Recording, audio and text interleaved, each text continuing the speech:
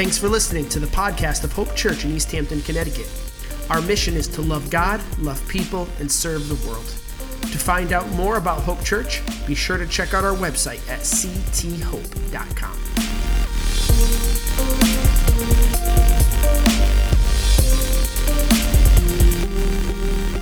I needed that this morning. I think sometimes when we're in the presence of God, you just realize maybe more than we know how much we need God's presence and how much we need to rest in His love. So thank you to our worship team again, just for always their humility and for leading us into God's presence. And I just want to pray as we start this morning. So, God, I thank you that you're here with us. God, I thank you that, God, for my own soul and my own life, I just feel your presence and your peace and your joy, and I ask that that would flood all of us today. And I pray that however we came in today, God, that we would all encounter you and experience you and know your love in a new way. Amen. So, have you guys ever had a situation where you did not meet the requirements to be invited somewhere? Maybe? Yeah. Any golfers out there? A few golfers, yeah. So, if you're a golfer, I would not call myself a golfer. Even mini golf is not my thing. I mean, I enjoy it, but it's sad. But even if I was a good golfer, there's one tournament that I could not play in. Ollie Roberts mentions that there's three out of golf's four major tournaments, the U.S. Open, the British Open, and the PGA Championship, have long held equivalent male and female competitions, but the one that does not is the Masters. So I could not participate in that tournament even if I wanted to. However, most of you men in here, even if you are good golfers, I would imagine that probably there's not anyone in here today that's quite good enough to be invited to the Masters, right? It's pretty exclusive. And I'm not saying it's just women, right? There's plenty of things men aren't invited to. I mean, we could start with things like a lactation support group or something that you wouldn't be maybe able to participate in. But there's like self-defense courses. If you look up online, there's plenty of women's events that men, I'm sorry, are not welcome to attend.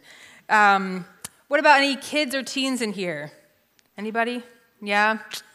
So when you're a kid, man, isn't it hard when you find out for the first time that there's like an age limit for certain things or even a height limit? Like who's gone to Six Flags or like a theme park?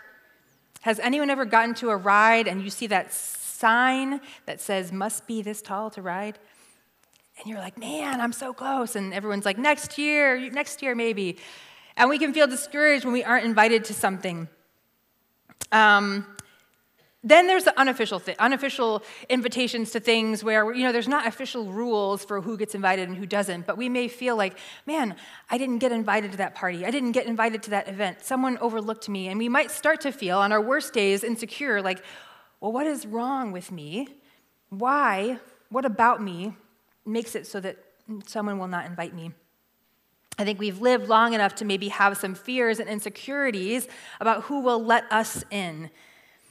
And I want to mention, this is what we talked about a little bit in week 1, but I believe we were designed for something. I believe we were all designed for love. And I mentioned that the Bible says that God is love, that Jesus is love. But in this series called Hungry, we've been kind of testing this theory. Well, if Jesus is love, what does that really look like? And so, again, Tom mentioned last week, is Jesus really that thing that we are looking for? And we looked in week 1 at the story of Jesus. We're like, let's if we believe that God is what we're hungry for, then let's look at the life of Jesus and see how he filled the people around him, how he met their needs, how he interacted with other people. And in week 1, we heard the story of God literally feeding a crowd of 5,000 hungry people. But we found that God wasn't just there to fill their physical hunger, but he was there to fill their spiritual hunger as well. And then Tom talked last week a little bit about the song from U2 that I still haven't found what I'm looking for, right? And maybe we can all relate to this thing of trying on all these different ways in our lives to find something that will fill us. And sometimes we have that moment where we say, I still haven't found what I'm looking for. But he talked about God's kingdom and how Jesus came and he spoke these words of life and these words of hope for the broken and the weary. and these words that are meant to fill us. And today, I want to talk about one of the things I believe that we're all hungry for, whether we realize it or not, and that is a relationship with someone who knows us and loves us deeply. If last week's song, the theme song was I Still Haven't Found What I'm Looking For, this theme song for this week might be the Cardigans' Love Fool. Anyone know that song? Love me, say that you love me. I'm going to stop. Right there. We have this desire, right? That song goes on to say, like, I cried and I prayed and I begged for you to love me. It's this song of like desperation, of I just want you to love me. I just want to be seen. I want to be valued. And so I think what all of us are asking for maybe is this sign, a sign that says, come as you are. And I think maybe as we're going through this question about Jesus, maybe we have this question of, would this sign be on the door of Jesus' kingdom?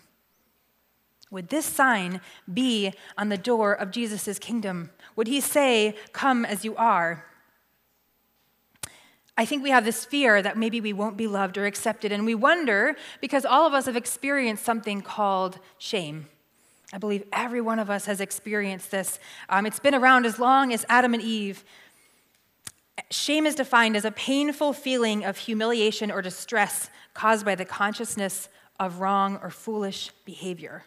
All right, it's this feeling of humiliation or distress. And I would say it goes beyond even just our behavior when we do something wrong. I think there's a part of us that fears somewhere that something about our identity or who we are is not good enough, is not okay, and that is going to cause us to have, it's going to impact our relationships with God, with other people. And it's interesting to me to think that there was a pre-shame time, that in the Garden of Eden, there was no shame. That sounds so beautiful, doesn't it? I would like be there in a heartbeat if I could. But then as you all know the story of Adam and Eve and the Garden of Eden, and we look in chapter 2 in Genesis, and there's this creation story, but then there's something that happens, and the first sin, the first disobedience occurs, and so ever since then, people have experienced shame. And we call it the fall, right? The fall, when man and woman, their relationship with God was impacted. And I love, Nijay Gupta is a professor and an author, and he refers to the fall more as an unraveling.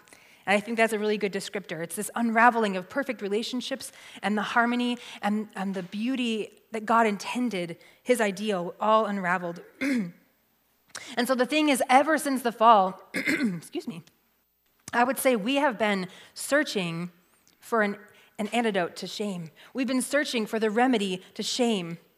And when I looked up antonyms for shame, do you know what one of the first words that comes up is?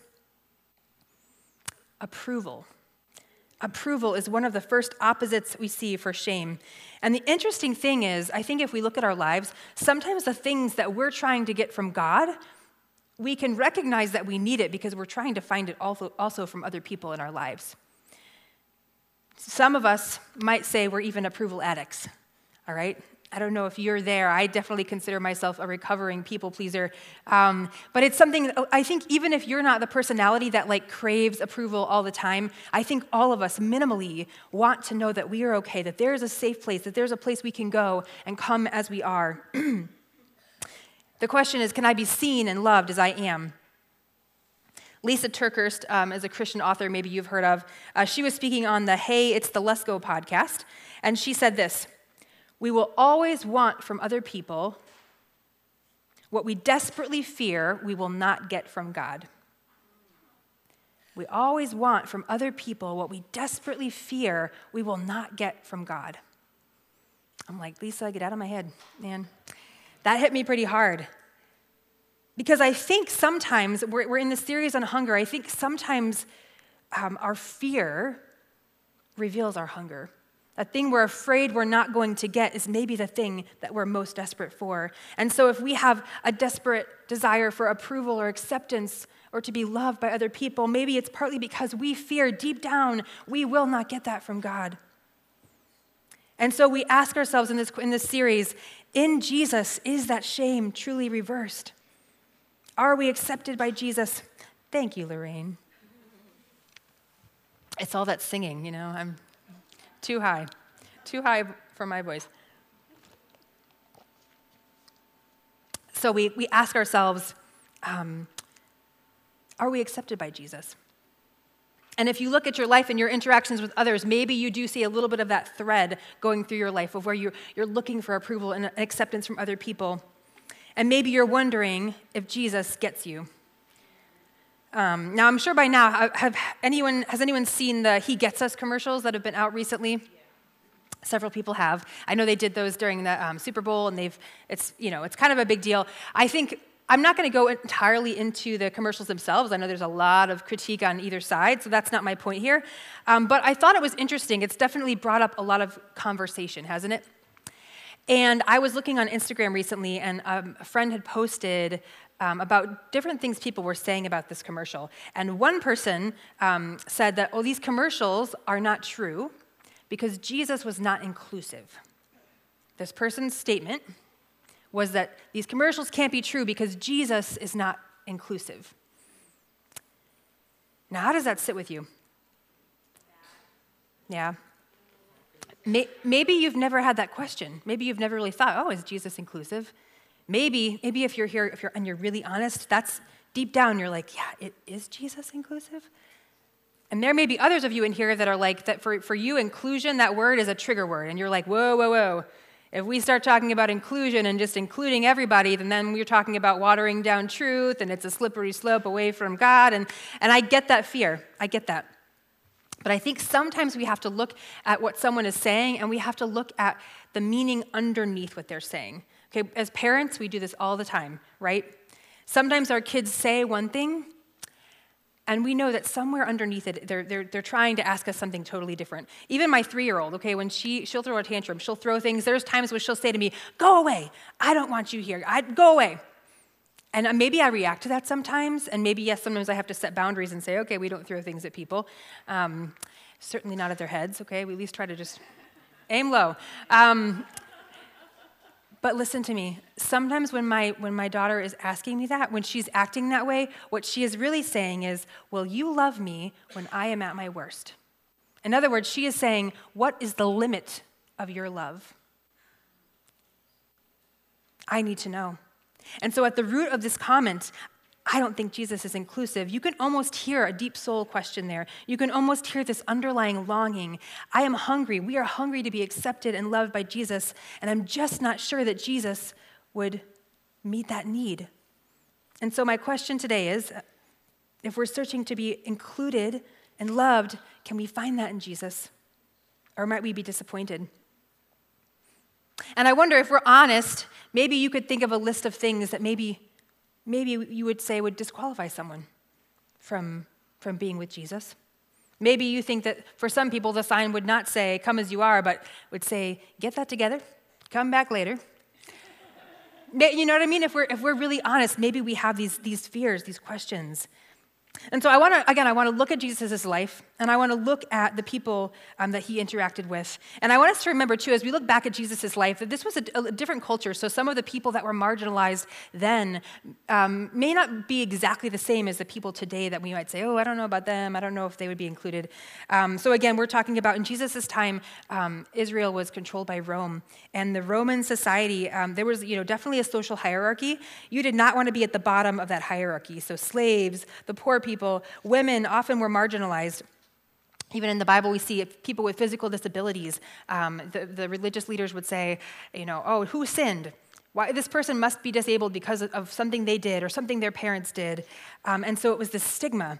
And by the way, Jesus overturned that idea that someone sinned and that's why they were disabled.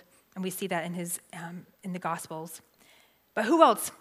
Maybe children. Children might not have been viewed as very valuable in that society. Additionally, we might have questions about, sinners. That same question from the Garden of Eden. The religious leaders of the time made it very clear that there's righteous people and there's unrighteous people, and there was perpetuated this idea that if you are a sinner, you cannot be in God's presence. So in order to know if Jesus would have selectively held up this sign, I think we need to look at the people that he hung out with, whether his actions show that he accepted people. And let's put it a different way maybe. Who are the people that Jesus spent time with? Who are the people that Jesus might say, that's my friend? That's my friend. In fact, the message title today is Jesus, friend of blank. Friend of who? And I'm hoping by the time we're done talking today, you can answer that question. You can fill that in. So let's just start with a few people that Jesus interacted with. In week 1, I talked about, again, Jesus feeding the 5,000 people, and I kind of related to them, like Jesus looked at them and said they were like lost sheep, and he had compassion on them. And if you may remember, I said like zigzag, plop, they were going over they were like stupid sheep, they were not very bright. And so when Jesus says we're like sheep, we're like these, smelly, we're lost, we're confused, we're whatever, we're not for the brightest bulbs in the bunch, but God chose to have compassion. And even last week, Tom talked about all these people that were following Jesus, and they were a diverse group of people. And so even from the first 2 weeks, we kind of get a little bit of an idea that maybe Jesus was more inclusive than we might have originally believed.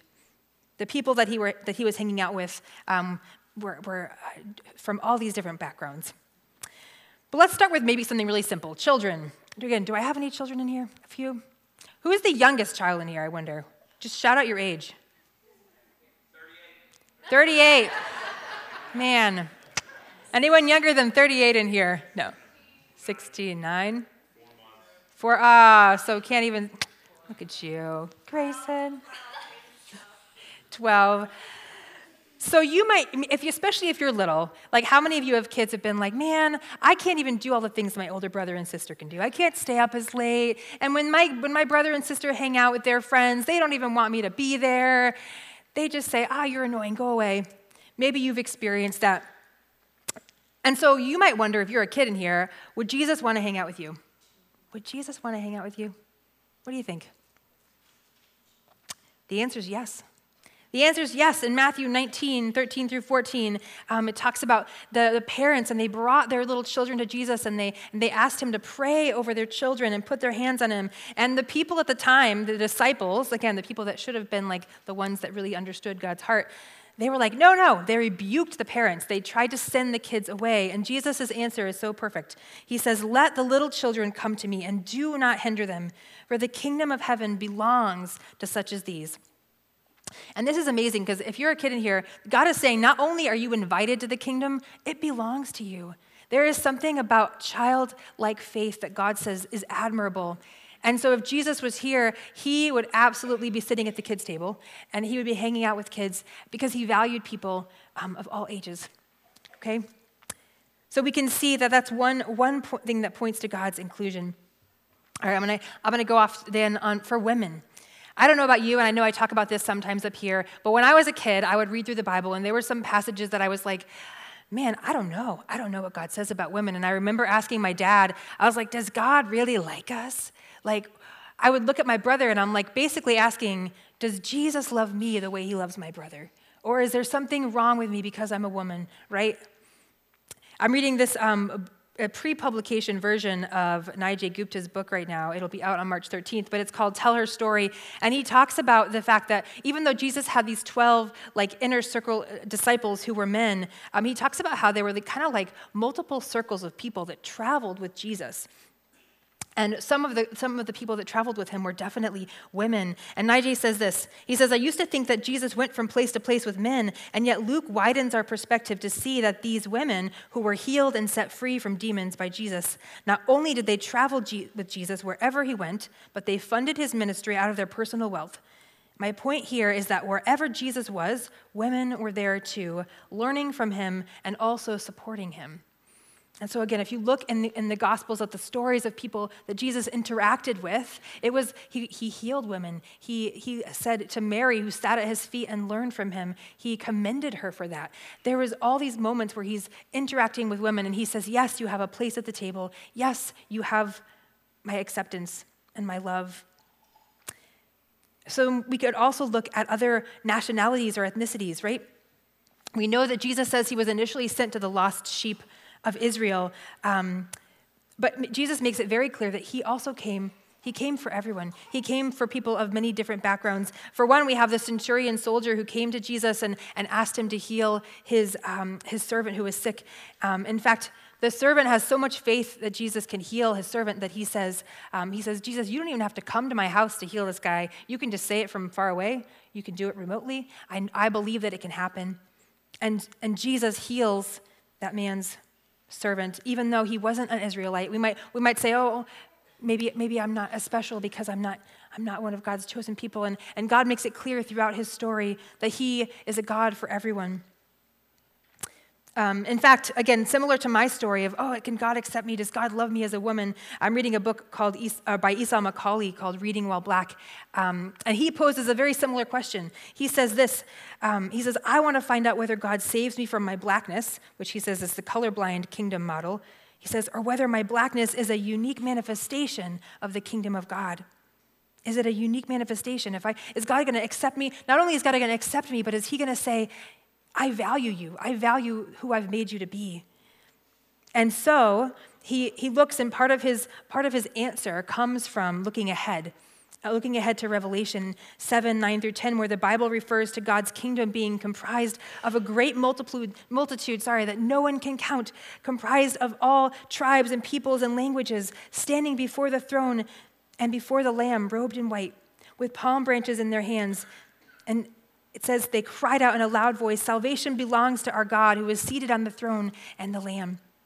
And so Esau makes this point that when we come to God, it's not like he says, I need to change everyone to make everyone the same. God not only sees you and loves you, but he values you. And in fact, God has made you in distinct ways to represent his kingdom and the manifestation of his glory in unique ways. And so he says, I value you. I value exactly who you are and who you bring to the table. Because my kingdom is a kingdom of diversity. Even in the Old Testament, we might look back and say, okay, well, is God consistent? If Jesus accepted people, or maybe we see that in the future, but what about God from the Old Testament? And I love that there's a passage in the Old Testament that talks about, basically, people ask the same question, am I going to be excluded? And there's a verse that says, let no foreigner, let no person who's not part of Israel, let no foreigner who is bound to the Lord say, the Lord will surely exclude me from his people. And let no eunuch complain, I am only a dry tree. For this is what the Lord says, to the eunuchs who keep my Sabbath and choose what pleases me and hold fast to my covenant. To them I will give within my temple and its walls a memorial and a name better than sons and daughters. Better than sons and daughters. I think this is a reminder that our identity in Christ, man, it goes so far beyond any category we have here on earth. And it goes on to say, any foreigner who binds himself to the Lord to minister to him, to love the name of the Lord and to be his servants, all who keep the Sabbath without desecrating it and who hold fast to my covenant, these I will bring to my holy mountain and give them joy in my house of prayer. Their burnt offerings and sacrifices will be accepted on my altar, for my house will be called a house of prayer for all nations. For all nations. And I think this is just, again, I know we're bouncing around a little bit here, but if we look at Jesus and if we look historically at God, God is a God of inclusion. He says, there's no minimum requirement here for you to come and be my child, to be in my presence. And then we get to this idea, we've talked about maybe some different categories. We might think of people that might feel less valued or less included. But then we get to this idea about sinners, right? That maybe some of us are worried about, maybe that feeling of shame that's sitting with you today. You say, okay, God accepts everyone, but what about me? And you don't know what I've done. And here's what other people said about Jesus. This is interesting. Other people said, Jesus says, people said, for John came neither eating nor drinking, and they said, he has a demon. And the Son of Man, that's Jesus came eating and drinking, and they say, here is a glutton and a drunkard, a friend of tax collectors and sinners. A friend of tax collectors and sinners. And again, the people that were accusing Jesus of this, of being these things, they were the religious leaders who felt threatened by Jesus' presence. And it's almost like, in a political campaign where your main goal is to, let's just find how I can cut down the opponent and find some way to show that there's something wrong with them, right? It's like, what can we find about Jesus that will make people stop following him? And so their thing that all they can come up with is, he's a friend of tax collectors and sinners.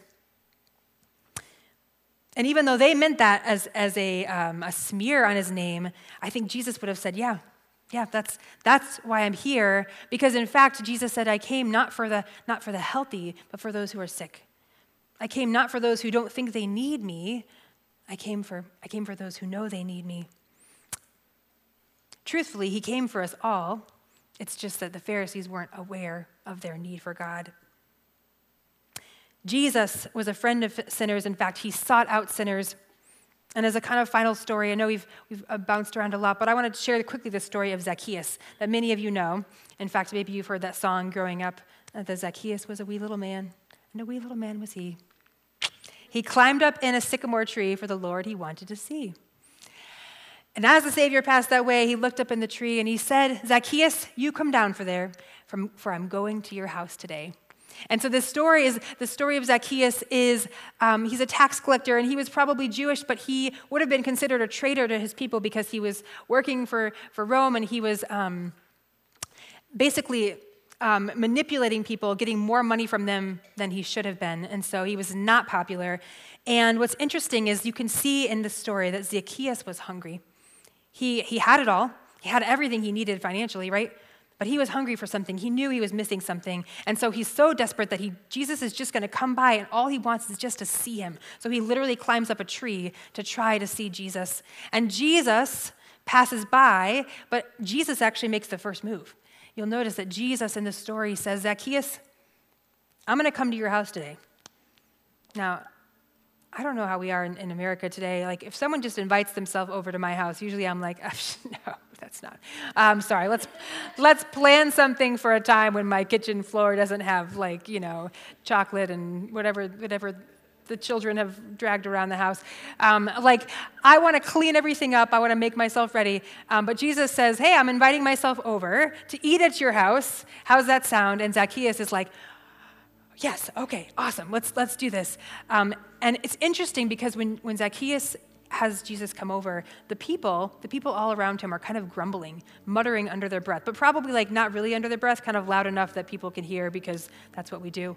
So they're like, how could Jesus go and eat with this guy who's a sinner? How could he possibly, what kind of person is he that he's eating with this sinner? But if you've heard the story of Zacchaeus, after spending just an afternoon with Jesus, do you remember what he does? He says, everything I've cheated out of anybody, I'm going to give it back. If I have wronged someone, I'm going to make it right over and beyond the original harm that I've done. And Jesus, in verse 10 and Luke 19, says, the Son of Man came to seek and save the lost. In other words, he says, I precisely came for Zacchaeus. I precisely came for the Samaritan woman. I precisely came for the lepers. I precisely came for the ones who feel excluded and ignored and marginalized. If you look through the stories of Jesus, everyone he interacted with was in fact a sinner. And in fact, we can look at certain people in the Gospels and say, well, those were real sinners. But man, you look at Jesus' disciples. Jesus' disciples, the ones who followed him, were doubters, and they were proud, and they were thick-headed sometimes, and they couldn't get it, and they had questions. And so Jesus says, I'm accepting everyone. Now, I'm going to address briefly the pushback from earlier, because I will say this. We may try to say that Jesus isn't inclusive because he claims to be the truth. And so in other words, what happens when you don't agree with Jesus? And that's a rub for people, right? Ultimately, Jesus makes it clear that those who follow him do need to submit to his will, submit to his truth, submit to his authority, his way above their own. But I believe that some in the church seem to be shouting this mantra, change yourself and then come to Jesus as you are. Well, change yourself first and then come to Jesus. But listen, I don't think that's possible. I don't think we can change ourselves and come to Jesus as we are. We have to let the Spirit change us. Just as Zacchaeus was impacted, his life totally and radically changed by being in the presence of Jesus, not the other way around. Zacchaeus did not make right all his wrongs and then have Jesus invite him in. No. He met with Jesus, and Jesus radically changed him.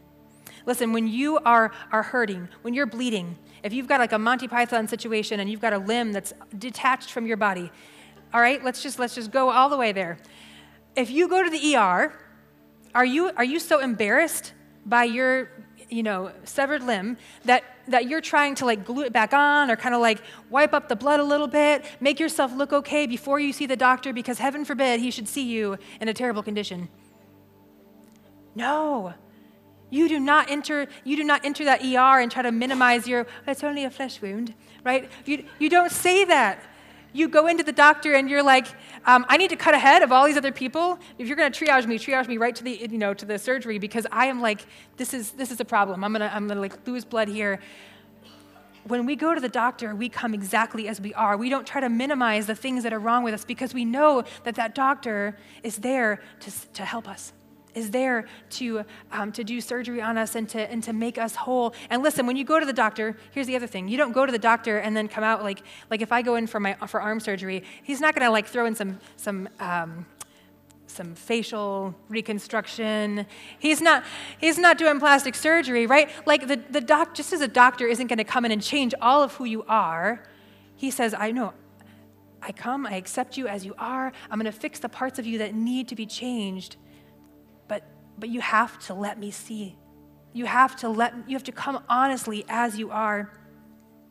And the doctor knows what to do to help you. And I want to say this, that Jesus, I believe we may have this fear that Jesus is not inclusive. We may have this fear that somehow we have got to change ourselves, to fix ourselves up a little bit before Jesus can get to us. Right? Maybe if I'm going to be invited to the kingdom, I need to make myself look a little bit better. I got to just, if I could just go like a whole week without doing this one sin that I know I keep doing over and over, maybe then I can go to Jesus. Man, that's not how it works. And in fact, I would suggest not only that we can come to God as we are, I would suggest that is the only way that we can come to Jesus. That is the only way, because Jesus sees our hearts. He knows our lives. He knows all the thoughts in our minds before we even think them. And like a good doctor, Jesus will transform the parts of us that need to be transformed. He really will. When we enter his presence, the invitation to be with Jesus is always there. Okay, suit and tie, Sunday best optional. You can come however you are. You don't have to clean up to be in the kingdom. I believe we may still have questions about submitting to him. We may still have questions about what he wants us to do, and I get that. And I believe that Jesus sees us even in those wrestling, even in those questions that we have. But the picture I get from Jesus is that he has compassion on people regardless of their background. He doesn't turn anyone away by their age or their gender. He doesn't turn away the people that society says are too much. Jesus included people before they chose to follow him. Listen, we took communion today, and I think this is vital for us to know. Jesus did not die selectively, okay? He did not die selectively. His blood is not just for some people and not for everyone. Jesus says anyone who calls on the name of the Lord can be saved. And so if you have a question about whether you are good enough to follow God, do not let that stop you from entering his kingdom. He says, I see you and I love you. So I want to ask you something. I really believe that Jesus is the most inclusive person that I know. And I think one thing that maybe in our response, maybe it's not just this fear of whether God is inclusive. Maybe there's this little part of us that is afraid to accept God's radical love for us. Maybe we're afraid of it. We act like we're afraid of it for others, or I don't know if God would accept other people, but maybe we're afraid to embrace God's radical love for us. What shame did you walk in here with today? What things do you fear deep down might exclude you from an invitation to be with Jesus and his kingdom? If you've been walking with Jesus for a while, are there things you think, you start to feel, I'm too emotional, I'm too insecure, I keep doing that same thing over and over and over again. I'm stuck in this pattern of negative behavior. And the Bible says we have an accuser that's going to try to always remind us of all the things we are doing wrong, all the reasons we should not be with God. And God says, no, do not listen to that voice. The enemy thinks he can keep us outside the waiting room, sitting there bleeding and in desperate need of God's love. And Jesus says, come to me as you are. Let me heal you. Listen, I'm just going to end with this thought. I know from talking with some of you, even this week, that one of the things we've so struggled with is this fear that God cannot love us. And I just want you to know that we need to be able to accept God's love for us. If we're going to have full freedom in his kingdom, we have to accept his crazy, offensive, inclusive love for us. And Jesus said this to me way back when, years ago, and I just wrote this down. Let me love you. Let me love you. You need to accept my love, the fact that I died for you in your brokenness. You don't want to accept that I was broken for you, but when you refuse to accept what I've done, you can't live fully in my freedom. I love you, I love you, I love you. Don't try to fight it. God, listen, I don't know what people came in here with. I don't know what shame that people maybe have been carrying around, not just for days or weeks, but for years. And I'm praying, Jesus, that in your name, that you'd break us free. You say you turn our shame into glory. And I'm asking that for people today, that we would not view anything that we've done or said or are as barriers to an invitation to be with you. And God, I ask that you would just, as we come to you honestly and fully as we are, that you would begin to heal us and show us how to live in your freedom. I pray that over everyone, God. Amen.